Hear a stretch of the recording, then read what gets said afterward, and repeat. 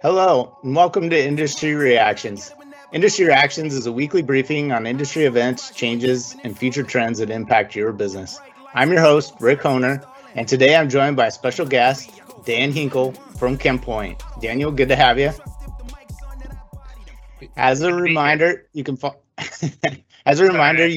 Industry Reactions on YouTube, LinkedIn, and as a podcast. For those watching on YouTube, make sure you hit that subscribe button, ring that notification bell, and smash that like button.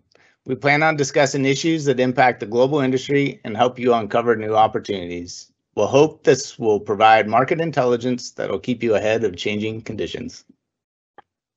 U.S. real gross domestic product increased at an annual rate of 6.4% in Q1. The Bureau of Economic Analysis said in its second estimate of Q1 GDP growth on Thursday. The second estimate is unchanged from the Bureau's initial estimate from last month. The increase in real GDP in the first quarter reflected increases in personal consumption expenditures, non-residential fixed investments, federal government spending, residential fixed investments, and state and local government spending that were partly offset by decreases in private inventory investment and exports. In the fourth quarter of 2020, real GDP increased 4.3%. Yeah, those are pretty big numbers. I think it's a pretty good sign that things are really bouncing back, specifically for us in chemicals and raw materials. We're the first to see and feel those increases. So things are really ripping right now. It's not really a surprise to me. All right, so as we move into our chemical activity barometer, which we view as a leading economic indicator created by the American Chemistry Council, it rose 1.2% in May on a 3-month average, following a 1% increase in April. On a year-over-year basis, the barometer rose 18.6% in May.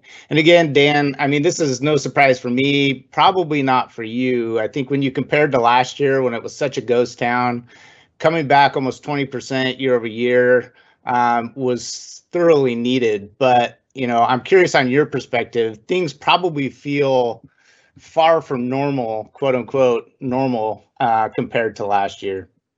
Oh, certainly, yeah, and I would expect this to continue to climb throughout the remainder of 2021. I mean, the tightness, the shortages, the pricing, there's a lot going on right now.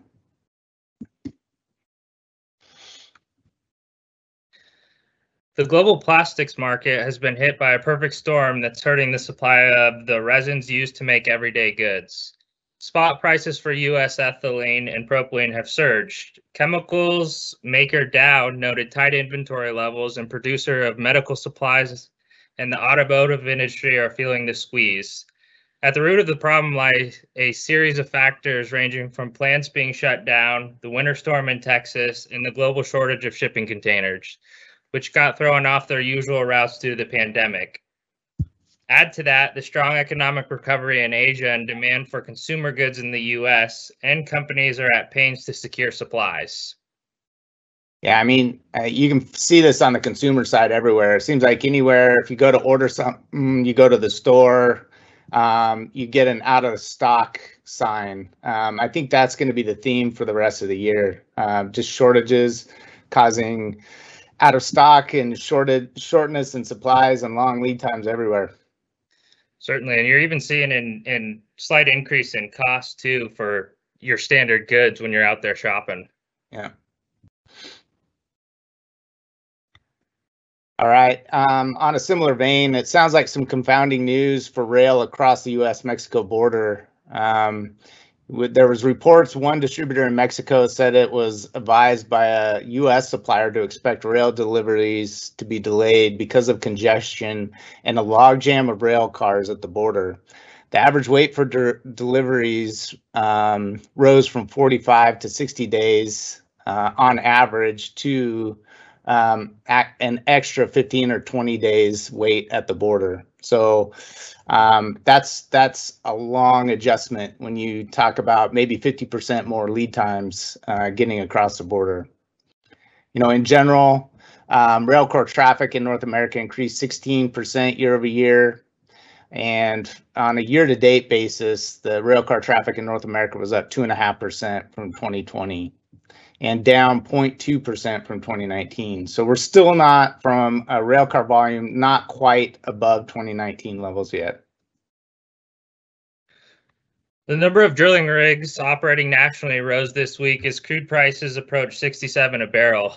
Drillers added 2 rigs, bringing the nation's count to 457. If you look back a year ago, there were 301 rigs operating nationally as the global pandemic crushed crude demand and sent prices tumbling.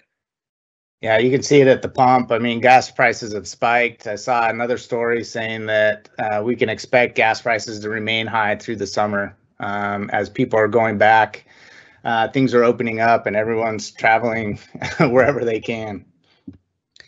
Yeah, I filled my tank up yesterday and walked into the store and came back out and saw the total and was kind of blown away. I didn't look at the price per gallon before I started filling up.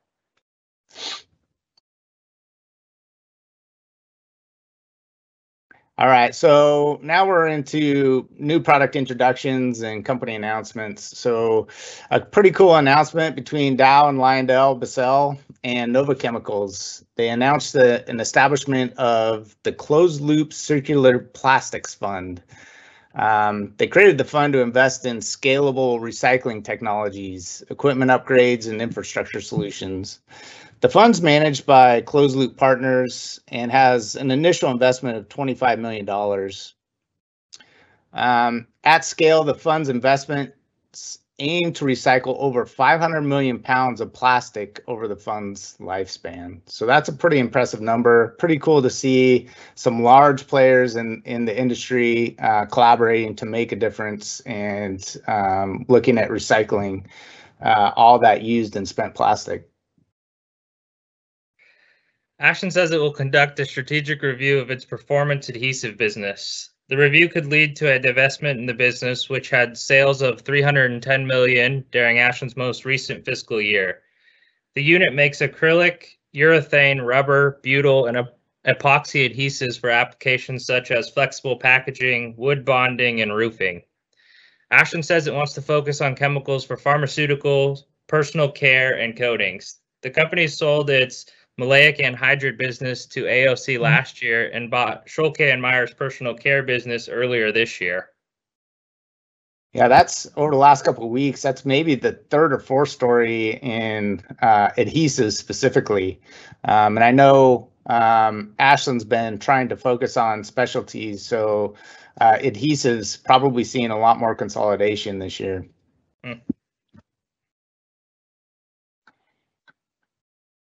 All right, now mergers and acquisitions. Private equity firm SK Capital Partners announced the acquisitions of Canlac Incorporated and Valentis Specialty Chemicals. SK Capital will combine Canlac and Valentis to form a North American wood coatings firm called Canlac. It'll be headquartered in New Brunswick, New Jersey, and the combined company will offer a portfolio of wood coatings products to serve sports, commercial, and residential flooring, cabinet, and furniture manufacturing sectors. So 2 companies I haven't heard a lot about in the past, but bringing them together probably for more vertical integration there to take the specialty chemicals into the coatings group. Mondelez International is entering an agreement to acquire Chipita, which is as a high-growth key player in the Central and Eastern European croissants and baked snacks category. Mondelez plans to fund the purchase price of approximately $2 billion, which is subject to certain closing purchase price adjustments through a combination of new debt issuances and existing cash. And I'd say $2 billion is a lot of dough, but that'd be a terrible joke. All right, that's it for this week's edition of Industry Reactions. We'll return next week with a fresh batch of Industry Reactions. Stay safe and stay sane. Take care.